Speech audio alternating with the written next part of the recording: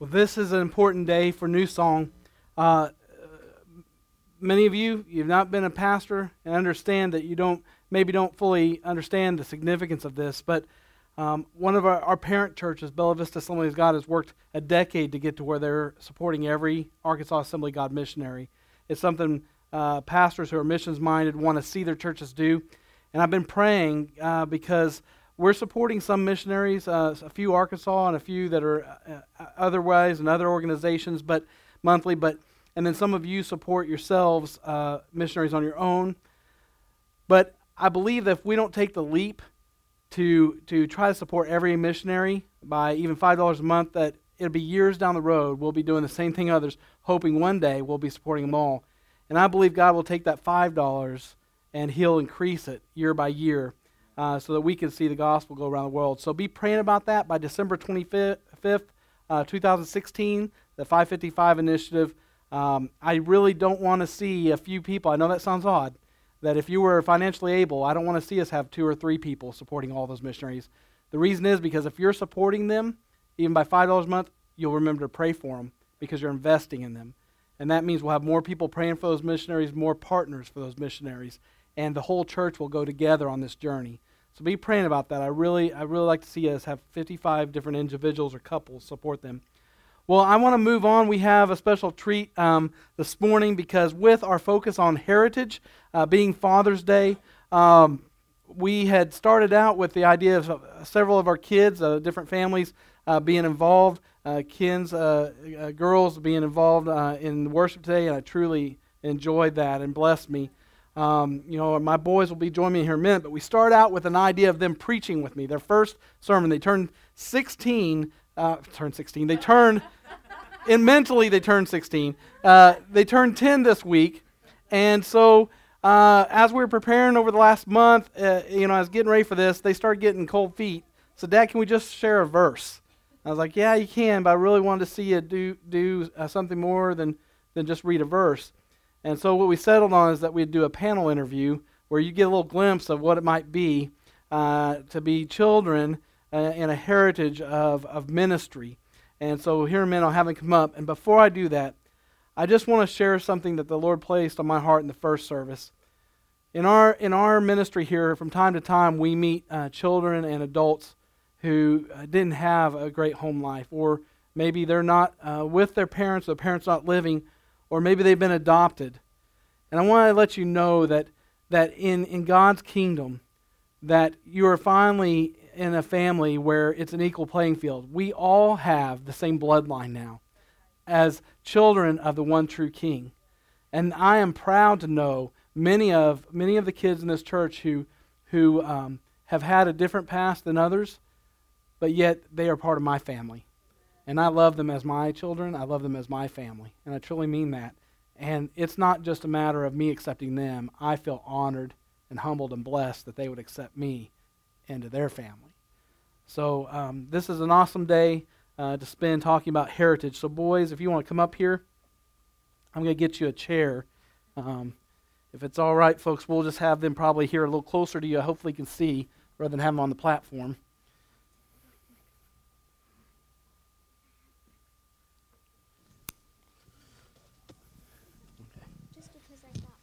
All right, have a seat. All right. So what we did is I understood that they may get nervous, so we went ahead and I asked them the questions, and they gave me answers in my office, and we had them write them down. We wrote them down, typed them out, so that if they get nervous, they can read. So they may read some of them, but it's their answer. Trust me, I didn't feed them these. Especially if I had, some of them would be different. But we're going to go with what they said. So I'm going to get started. First of all, Colton, why don't you explain to us what heritage is? It's the traditions of my parents, grandparents, and the generations of the past. Okay. Caleb, what else, how else could you describe heritage? It's the special things our parents, grandparents, and generations before did that made them who they are and have helped make us who we are. Okay. Good. So, Colton, what is part of your heritage? Ministers of the gospel. All right. Caleb, what about you? What's another part of y'all's heritage?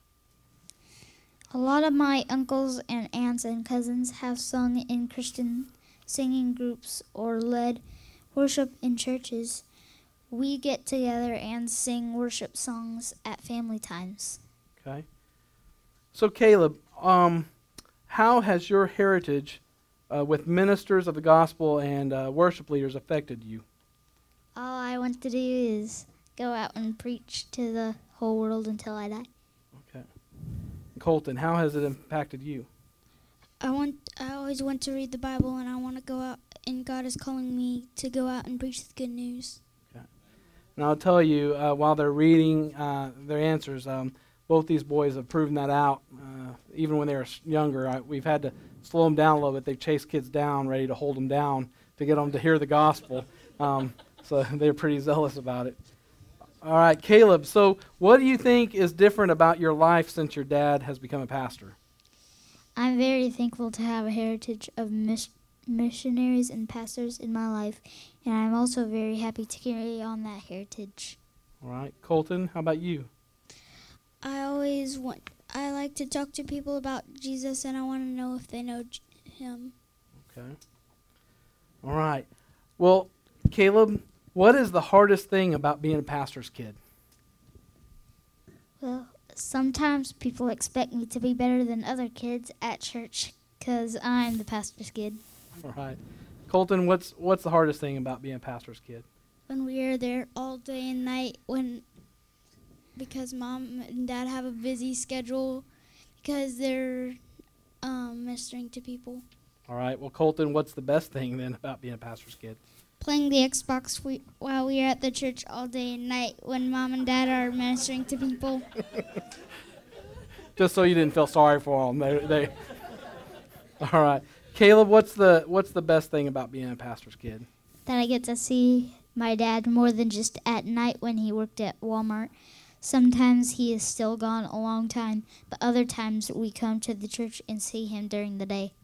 All right. So, Caleb and Colton, how long have you both been reading your Bible on your own? 3 years. 3 years.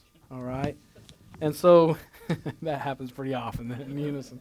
All right, so Caleb, why do you think you started wanting to read the Bible on your own? What caused that? I wanted to understand more of the Bible to help on my journey through Christ.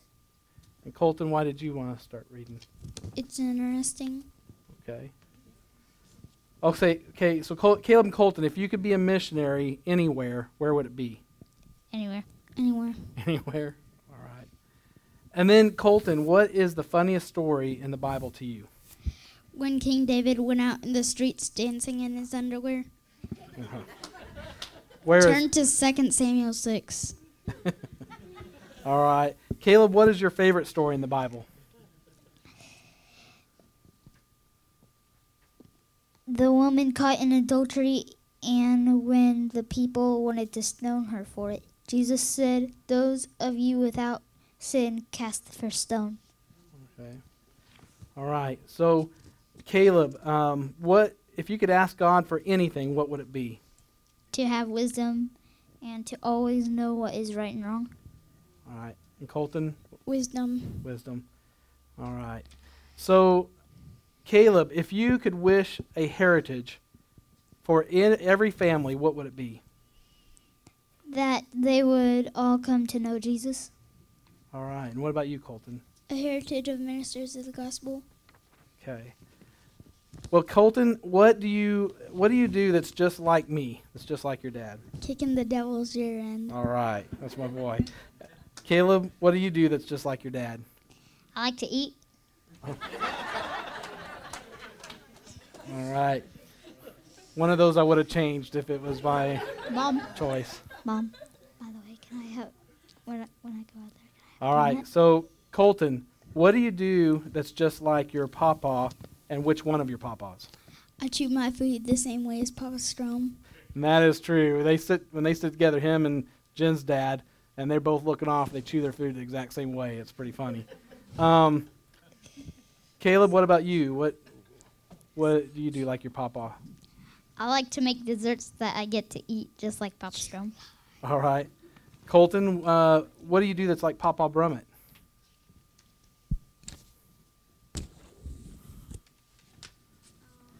I like to dig in the dirt. All right. Caleb, what do you like to do that's like Papa Brummett? I like to get on Papa Brum's tractor, and so does he. All right. Well, Colton, when you have kids of your own, what's the most important thing you want to teach them? To love God. And Caleb, what about you? To love and follow Jesus. All right. Just a couple more questions, boys. Caleb, if you get in trouble, who would you Yeah. rather be in trouble with, me or Mom? Neither. All right. That's pretty easy. Colton, who would you rather be in trouble with, me or Mom? Because Dad gets loud. Mom. All right, last one. Colton, how much of what you learn do you think comes only from your dad and mom? Most of what I learn. All right. And Caleb, what about you? Do you agree? Yes. All right. Thank you, boys. Appreciate y'all. Okay.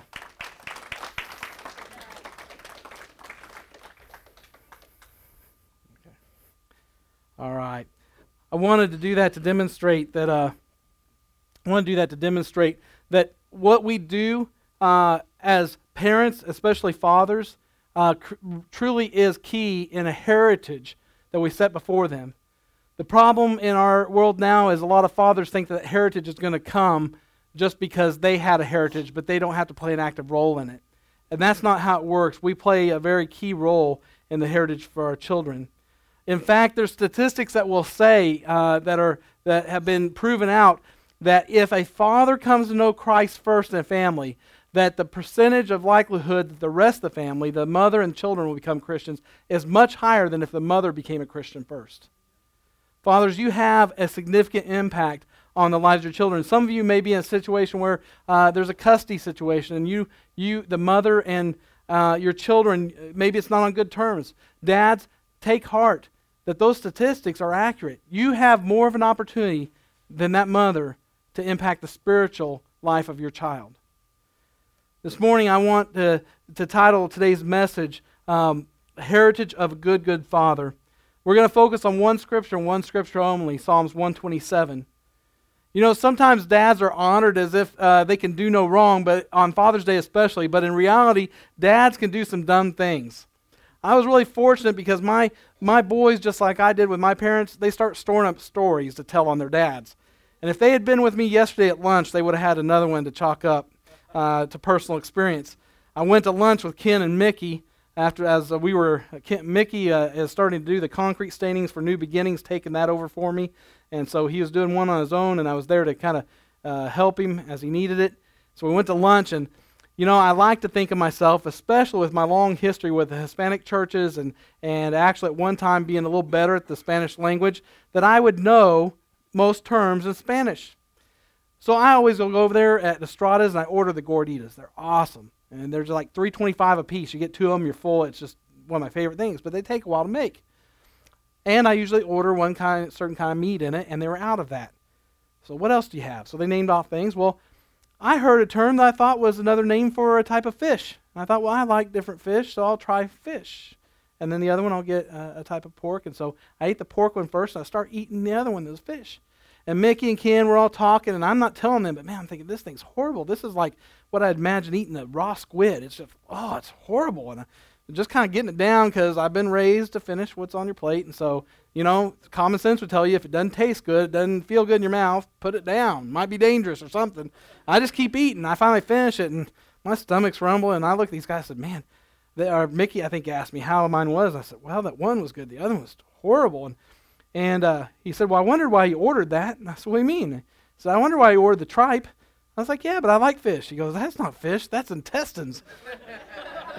I turned white. I could feel it. I didn't have to see in a mirror. I turned white. And then my good buddy Ken, who I've known since 16, with all his infinite wisdom, decides to pull up a picture on Google of what tripe looks like before it's cooked. And he shows it to me.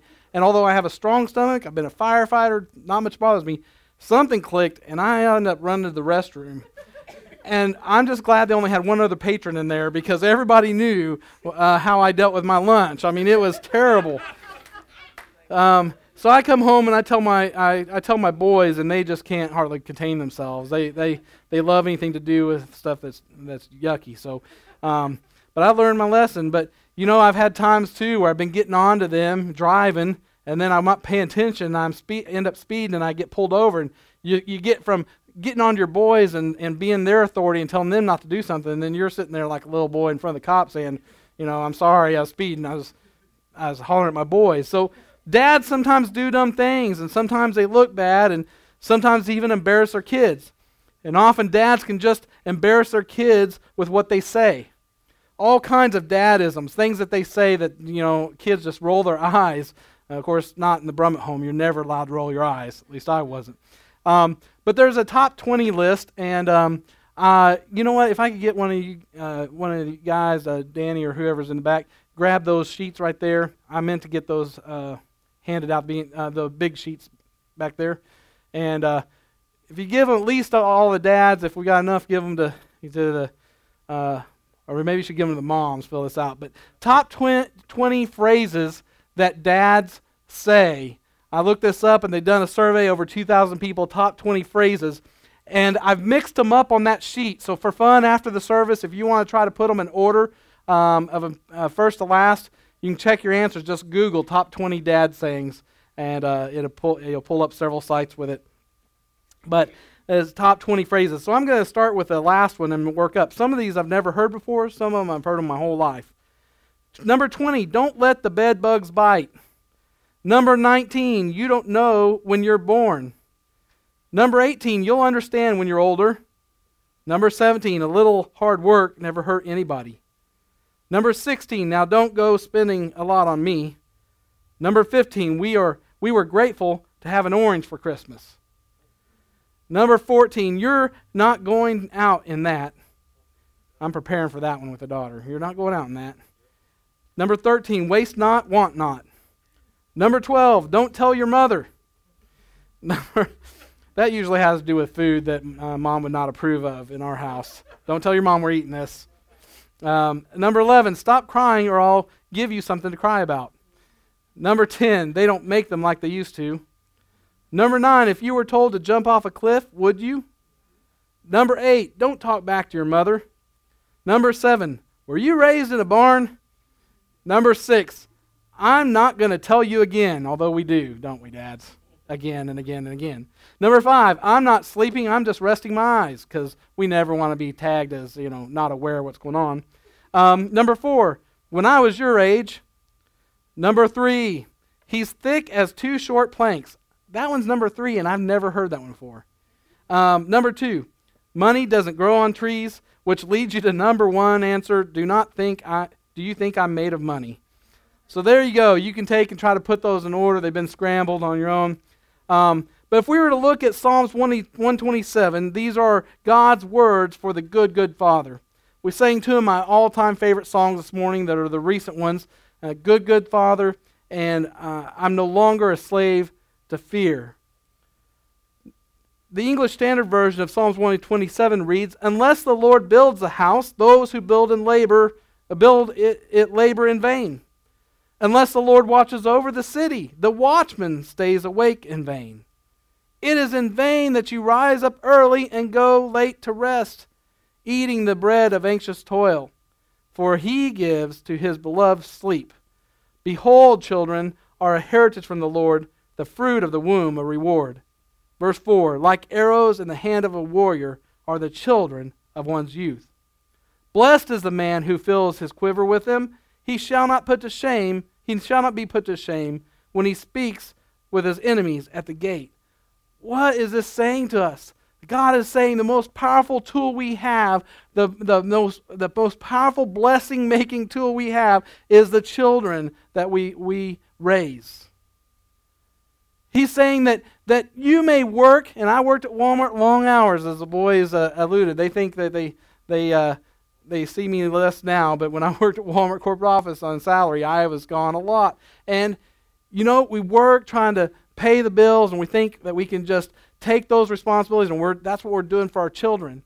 But what God is saying here is that there's nothing more valuable than investing into the children that you're raising. That even among your enemies, that you will not be put to shame when you speak with your enemies in the gate. There's 4 dynamic principles from Psalms 127 for the home that I want us to get today. And I want us to consider these 4 truths from God's Word, especially pertaining to you dads today. Now, every home has a builder. In other words, like when we built our home, I chose not to hire a contractor, and we probably should have saved up and hired one because it was back-breaking work. But normally someone would hire a contractor, and that person would make sure that home is built right from top to bottom.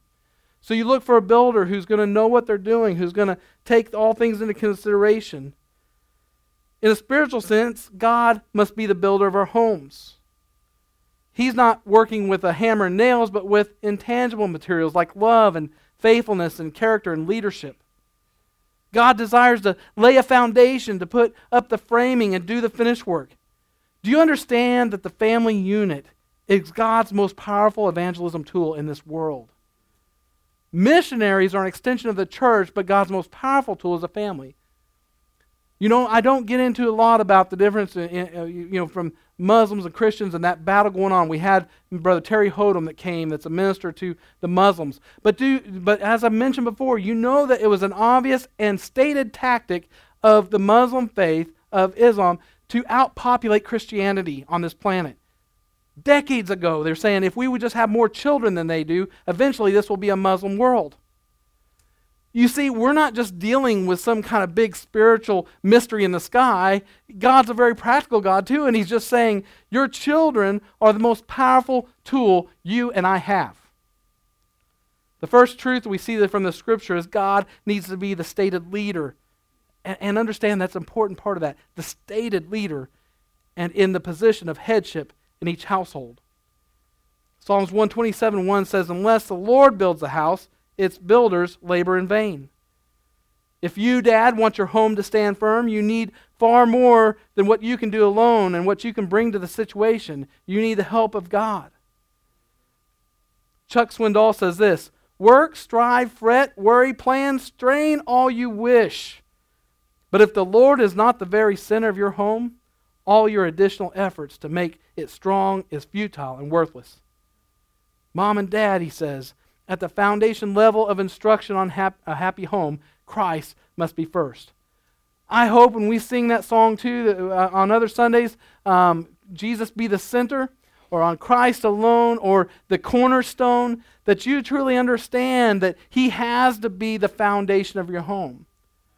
Now you can say that in your head all you want, but what we're saying here is that He needs to be proclaimed over your children, over guests in your home, even to your enemies, that God is your foundation, that He is the builder of your home. I heard the verse many, many times in my home, as for me and my house, we will serve the Lord. Son, you may think you know, but I'm even paying your insurance. You can leave your car keys on the table, you can go, but as long as you're here, this house, we will serve the Lord. When a person employs a contractor to build a house, they inspect the qualifications of the contractor, and then they sign an agreement with the builder. In fact, in Benton County, when we built our house with the county, they still, if you had someone perform any labor over that house over a certain dollar amount, they had to have their qualifications. They had to be certified in their field. You had to provide something that says they are licensed, they know what they're doing. You and I need to see that God and God alone is qualified to be our master builder. The divorce rates and families breaking apart, that should be your evidence enough, proof positive, that without God, that you can't do this on your own. We need to sign on with God as our builder. And Dad, that especially begins with you. You've got to set the tone by agreeing that the Lord Himself should be the overseer and center of that home, and that Dad, you should lead as the spiritual leader, be the priest of the home. Pastor Roger, when he was here, one of the favorite things that he gave a challenge that I remember every day now from now on. It's amazing how powerful it was. He said to some of us men at a men's gathering, he said, guys, and he said it to his advisory team, guys, you set the temperature of your home when you come home. You set the tempo of the home. If you come home from a busy day of work and you're agitated and you don't stop and pray and give it to God and ask Him to walk in as a priest at home, you're going to carry all that junk in your home. And if they were having a good day, if your wife has prayed with your kids, if they've done Bible study, and you come in with an attitude built on what you experience at work and not on Christ alone, you're going to wreck what God was trying to do in your home that day. If a dad wants to lead his family properly, he first of all must himself be a faithful follower of the Lord Jesus. So we begin with this basic statement. We must seek God as the one who can build our homes. And I'm going to reiterate that it must be on your lips. I had a conversation with some of the guys in the motorcycle ministry yesterday, and I said, I've learned my lesson over the past. I don't try to judge this person is a believer or not. If they're saying they are, I don't try to judge whether they are or not. However, they shall be known by their fruits. And I said, you have to take heed when you run into someone who says I'm a believer, yet you can have a long conversation with them and they never talk about the Lord. His truths, his glory, his riches, his blessings, even the struggles and the strife are not on their lips constantly. You have to take heed that person may be playing as a believer, but yet they have not turned over their life to Christ. The second truth in this passage is we must see God as the one who provides what every home needs. Even one of the names for Jehovah is Jehovah the provider, that God is a provider. When we went to build our home, we had to borrow money. We didn't have it all. But we didn't look at it as we're going to the bank to ask. We asked God, help us as we commit to another man, to an institution, that we're going to borrow money for this, but the commitment is to you. Because we're putting our word out there, and you are the center of our home, so we're putting you in this precarious situation that we have to depend on you to provide. And this is really just an outgrowth of the first conclusion we made about seeking God as a builder, that He is the one that pays for it. We've said before, God pays for what He orders. God will not send you out to do any task unless He's equipped you, that He's made the way. Many of you heard the story over and over from me that I took 20 years waiting to go into full-time ministry, and at least half of that was because I was stubborn, saying, as soon as I pay off my school loans and my debt, then I'll start ministry. But I don't want to do it with all this debt. It's always me doing it. And it was at the moment Jen and I prayed and said, no longer are we going to limit you, God. We know you will take care of it. We know you could send someone to write one check for our $70-some thousand of school loans, and we could be in ministry like that. And once we actually released that, just by our prayer, our word, in fast succession, next thing you know, I'm standing here before you as your shepherd, as your pastor. When Jesus is our builder, then Jesus, and He's the nucleus of the home, then what will that home have? Everything it needs. Needs, not wants, but needs. Psalms 127:2 states, in vain you rise up early and stay up late, toiling for food to eat, for He grants sleep. Some of you are tired, and it gets a little warm in here, but He grants sleep to those He loves. Sometimes we're reminded heavily in the service about how much sleep we need. We're not getting our work, right, through the week. And so this should really drive this point home with you. When you're tired and weary, you think that you just need to figure out how to work better at your job, or you need to just figure out how to make that work better. And what God's saying is when He is at the center, He is at first, you depend on Him to provide for anything. He's the one that will grant you the sleep you need. I've had better sleep in 3 hours a night sometimes when God has full control than when I get 8 and I'm trying to do it on my own.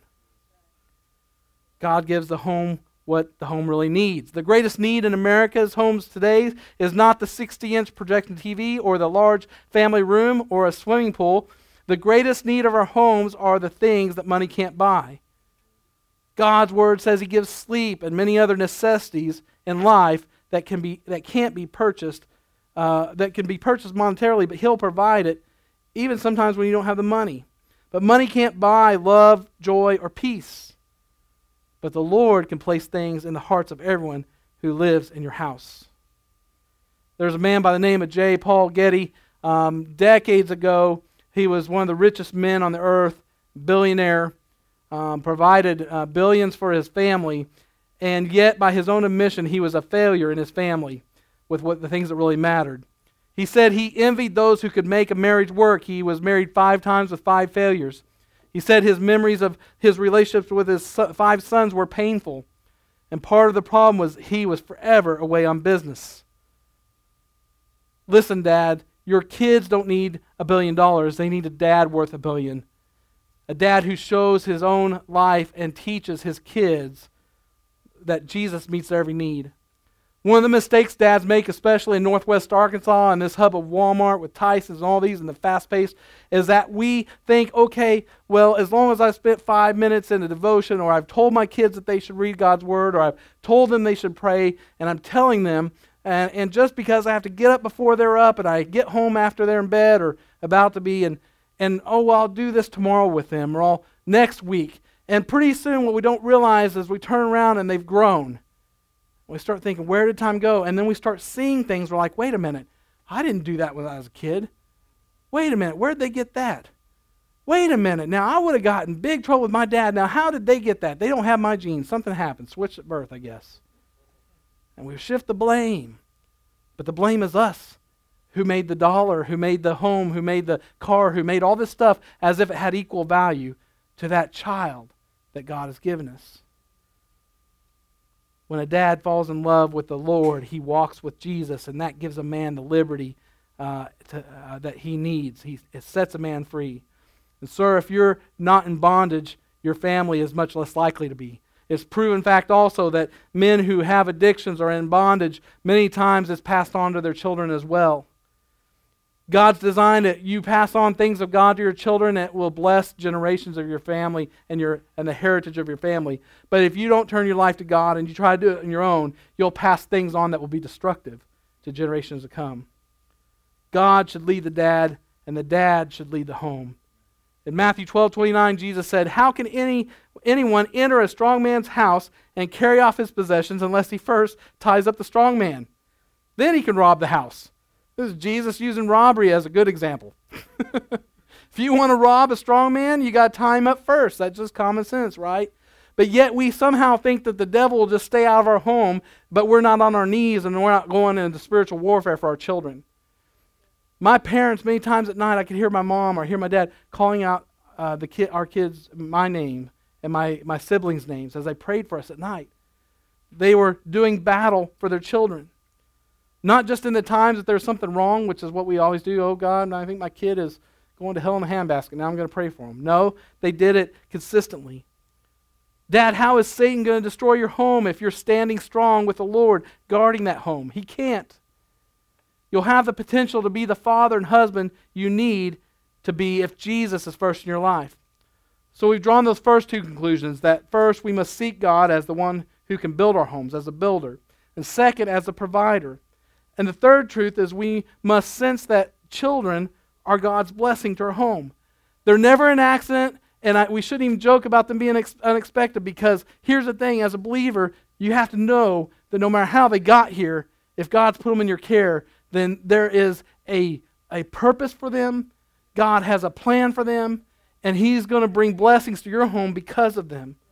Psalms 127:3 reads, "Sons are a heritage from the Lord, children are a reward from Him." So children are a gift from God. The original Hebrew terminology used there in that scripture is children were what God shared with earthly parents. It means just like your money, God owns them all, and you're a steward of them. Oh, Pastor CJ, I remember paying the hospital bill. They're definitely mine. I know one that said his son still owes him a truck because he had to sell a truck to pay the hospital bill. But that's not the truth. The truth is they're God's. As a believer, you have to have turned them over to God. Remember Abraham and Isaac, what happened there? God didn't want Abraham to kill Isaac. He wanted Abraham to put his heart back in the place where Isaac was truly God's and Abraham was truly God's. Please don't ever refer to your child as an accident. Let's remember they are a priceless gift from our Father. So we've considered, again, that Him as a builder. Secondly, that we must see God as the one who provides. Thirdly, we must sense that children are God's blessings at home.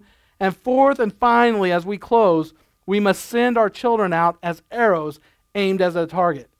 When we get to verse 4, it says, like arrows in the hand of a warrior. I love that. I don't know, my boys don't have their wallets on today, but we all carry a challenge coin, and it's a Christian coin. When I was in the military, you had a challenge coin for whatever unit you're in. But I gave that to them as a special moment years ago. I said, you need to keep this with you. Sometime Dad's going to plop his out, and you better have yours. And the reason I want to teach them that is that we are being raised as warriors, not to fight a physical war, but a spiritual one.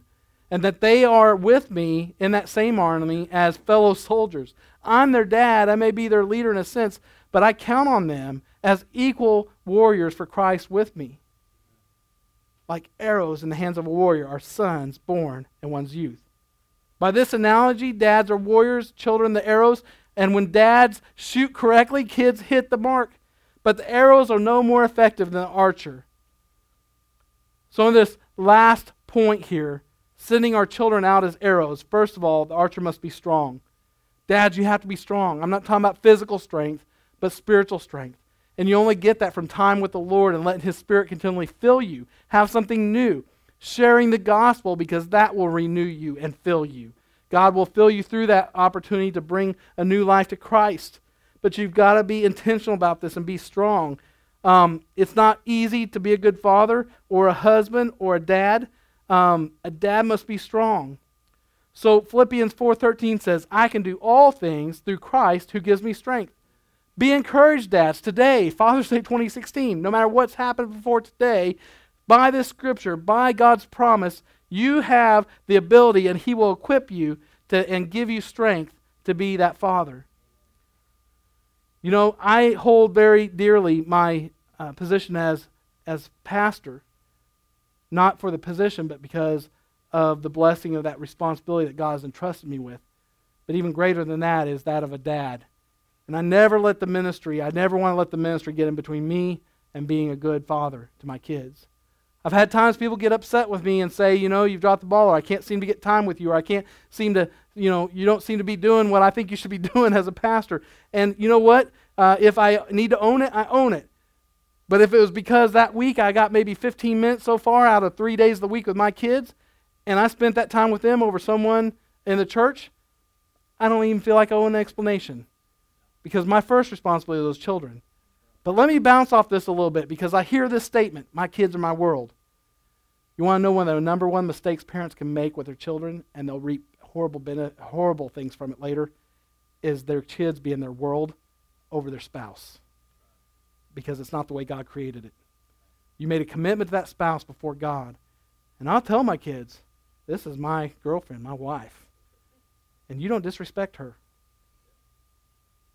We challenge each other all the time. I don't disagree with my wife in front of my kids. I don't tell her you're wrong on what you told them. All I'm doing is undermining the only authority that God has placed in front of them to teach them and to raise them correctly. You are tearing your home apart if you do that. You're damaging your kids, and it will be years to try to reverse that by the time you get it, if you don't get it now. You should never disagree in front of your children.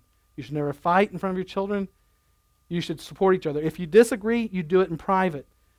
I was blessed. I can't remember. I can never, in all my recollection, I can't remember my parents fighting in front of me or the other kids. I can't remember them.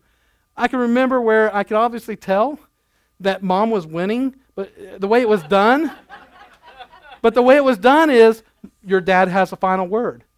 And I kind of know what dad wants to do, and all of a sudden dad does what mom would want to do. I'm like, well, I see how this works, you know? But that was a good example. There's a strength there. There's a strength that I lean on now as a heritage with my wife. When I get off kilter, I get off key, I think about my parents, and I think, you know what? My wife, I want to honor her. I want to love her. I want to see her receive from God everything that God wants for her. She is His. And He's entrusted with being with her. And she is as precious to me, more precious to me than anything else in the world. And these kids come second, but they are precious to me. I will fight to the death for my kids. I'll give my life for them, but I will not put them before my wife. God will take care of them. He loves the children, but I will not let them stand between me and the commitment I made to my wife. You can get another pastor, but my wife only has one husband and my kids only have one dad. I need His Holy Spirit to indwell in me and energize me for that big job. And sir, Father, you do today as well. So thinking about being a dad who shoots straight, we see the archer must be strong, then the arrows must be straight, and dads and moms are given the awesome responsibility from God to shape and straighten these young arrows. Just like a baby sapling tree, you try to go out to that big oak that's 40 years old and decide you're going to move the branches and bend them a different way. Good luck with that. But when that sapling is new and they're tender and they are just sprouting up, that's the time you can mold and move those branches and splint them and say, you know what, I know you're trying to go this way, but I'm going to make a way where you go this way because I'm your dad. I love you. I'm going to make sure you go the right direction. Proverbs 22:6 demands that we train up a child in the way he should go, and when he is old, he will not depart from it. Some of you have given up on that promise because your kids are straying. And you say, well, I lived a long life not for God, and I came to God late in life after my kids were grown, and now I'm paying for that. Quit letting the enemy lie to you that God's truths are not his truths and his promises are not his promises. You are serving the Lord now. They are still your child and there's still hope. You keep praying. You keep towing the line. You be strong. You shoot that arrow. It'll hit the target. Don't give up. We know that the culture in Hollywood won't ingrain our values in our kids the way it should. And God tells us that responsibility is up to us. We can pass it off. Really quickly, just a couple minutes, I know we've gone over, but I want to give you 8 things that this is how you shape and sharpen them, and I won't have time to give you the explanation, the full one, but here you go. 8 ways to shape and sharpen them. Begin early and teach them what they need to know about God and life and how to live. Have long conversations with them about the Lord. Even when their attention span is short, be patient and still have the conversation. Our kids are in moments sometimes where they do something, I'm like, that is exactly emulating Christ, and we're going to talk about it. And you seize the moment. Get them over to the side. They pick up a penny and give it to the cashier because they could have stuck it in their pocket, and they say, this belongs to somebody. Build them up and teach them that is like Christ would do because he's your provider. You don't have to go scrounge for your money. He's not going to have you scraping and scrounging for it if you live that way. Number 2, be creative in the way you teach them. What this means is always be looking for ways you can teach values to your children and then creatively reinforce those. If my kids see someone on the playground that's missing a limb and it scares them and they want to run away, then we go home and we watch a video on the warriors who have given limbs for their country and their freedom and understand that someone who has gone through that has something that they only wish they could have, the strength that you learn from that kind of disability, and they need to take heed of that as a lesson, not as a fear. Number 3, work to build character. I won't spend a lot of time on that. We'll have time in other lessons. Number 4, learn to set some limits on your child. The worst thing you can also do, second to arguing and fighting in front of them or putting them before your spouse, is to not set limits on your child. Children want discipline. If I had time, I'd tell you a story. When I got out of the Navy, I came home completely overzealous because I'd failed at what I wanted to do, and we had a program that was like Boy Scouts for Christians called Royal Rangers. And they made me a Royal Ranger commander. Should not have done that. My dad was still the pastor. I took those boys out swimming across Highway 12, from the bridge to the island at night in full gear. 10, 11, 12 years old, a lot of liability issues with everything I did.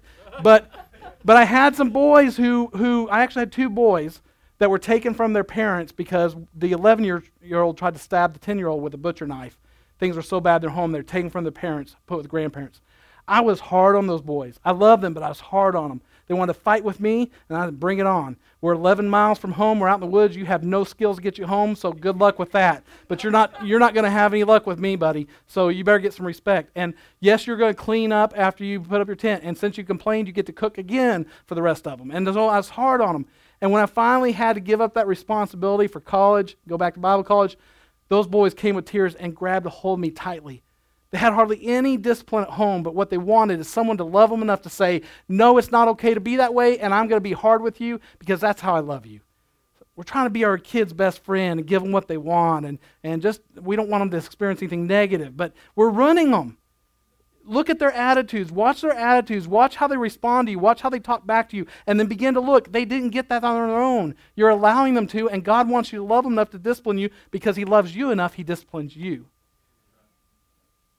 Set limits on your children. Number 5, assign responsibilities to your kids. Give them some work, some assignments to do. Let them teach them. What are you going to just throw them out when it comes time after college? You figure out how the world works.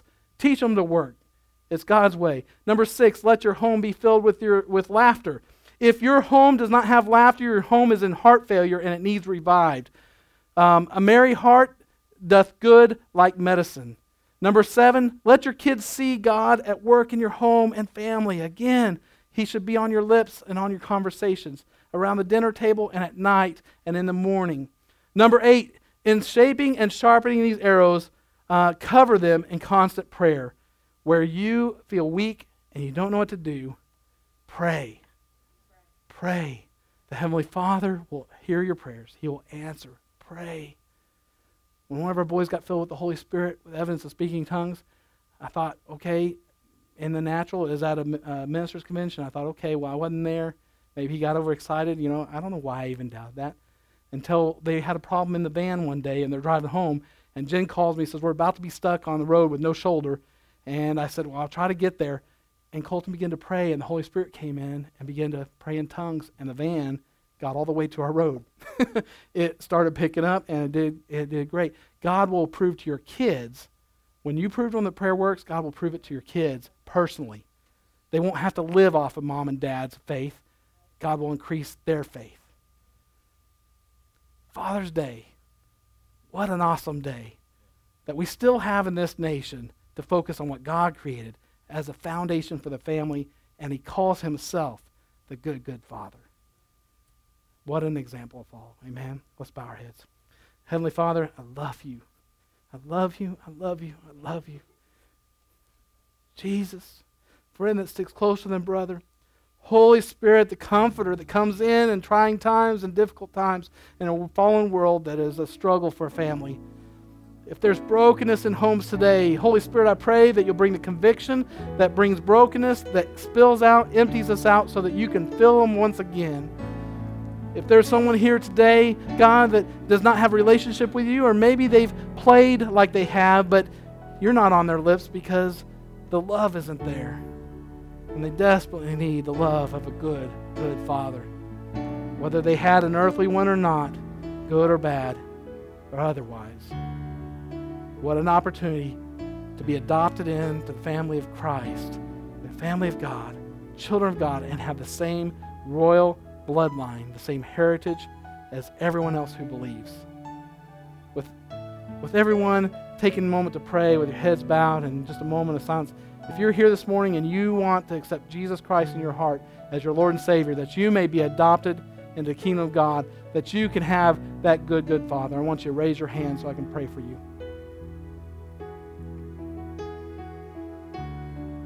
Amen. I pray that we all have already made that decision. And believer, I want you to just today, as you're celebrating Father's Day, whether your father is still living, whatever heritage you had before, today is a new day, and you can create the heritage that God, with God's help, that he's wanted for your family bloodline all along. Amen. You can look up here. Love y'all. Man, I know that the Baptists probably always beat us to the restaurants today, and I probably wrecked some Father's Day plans. It's going to be a little bit over. It's 12:30, but I love y'all. Thank you for being patient and letting the Holy Spirit move in the service today, and I pray that he'll continue to change your heart as you allow him. Amen. Have a happy Father's Day.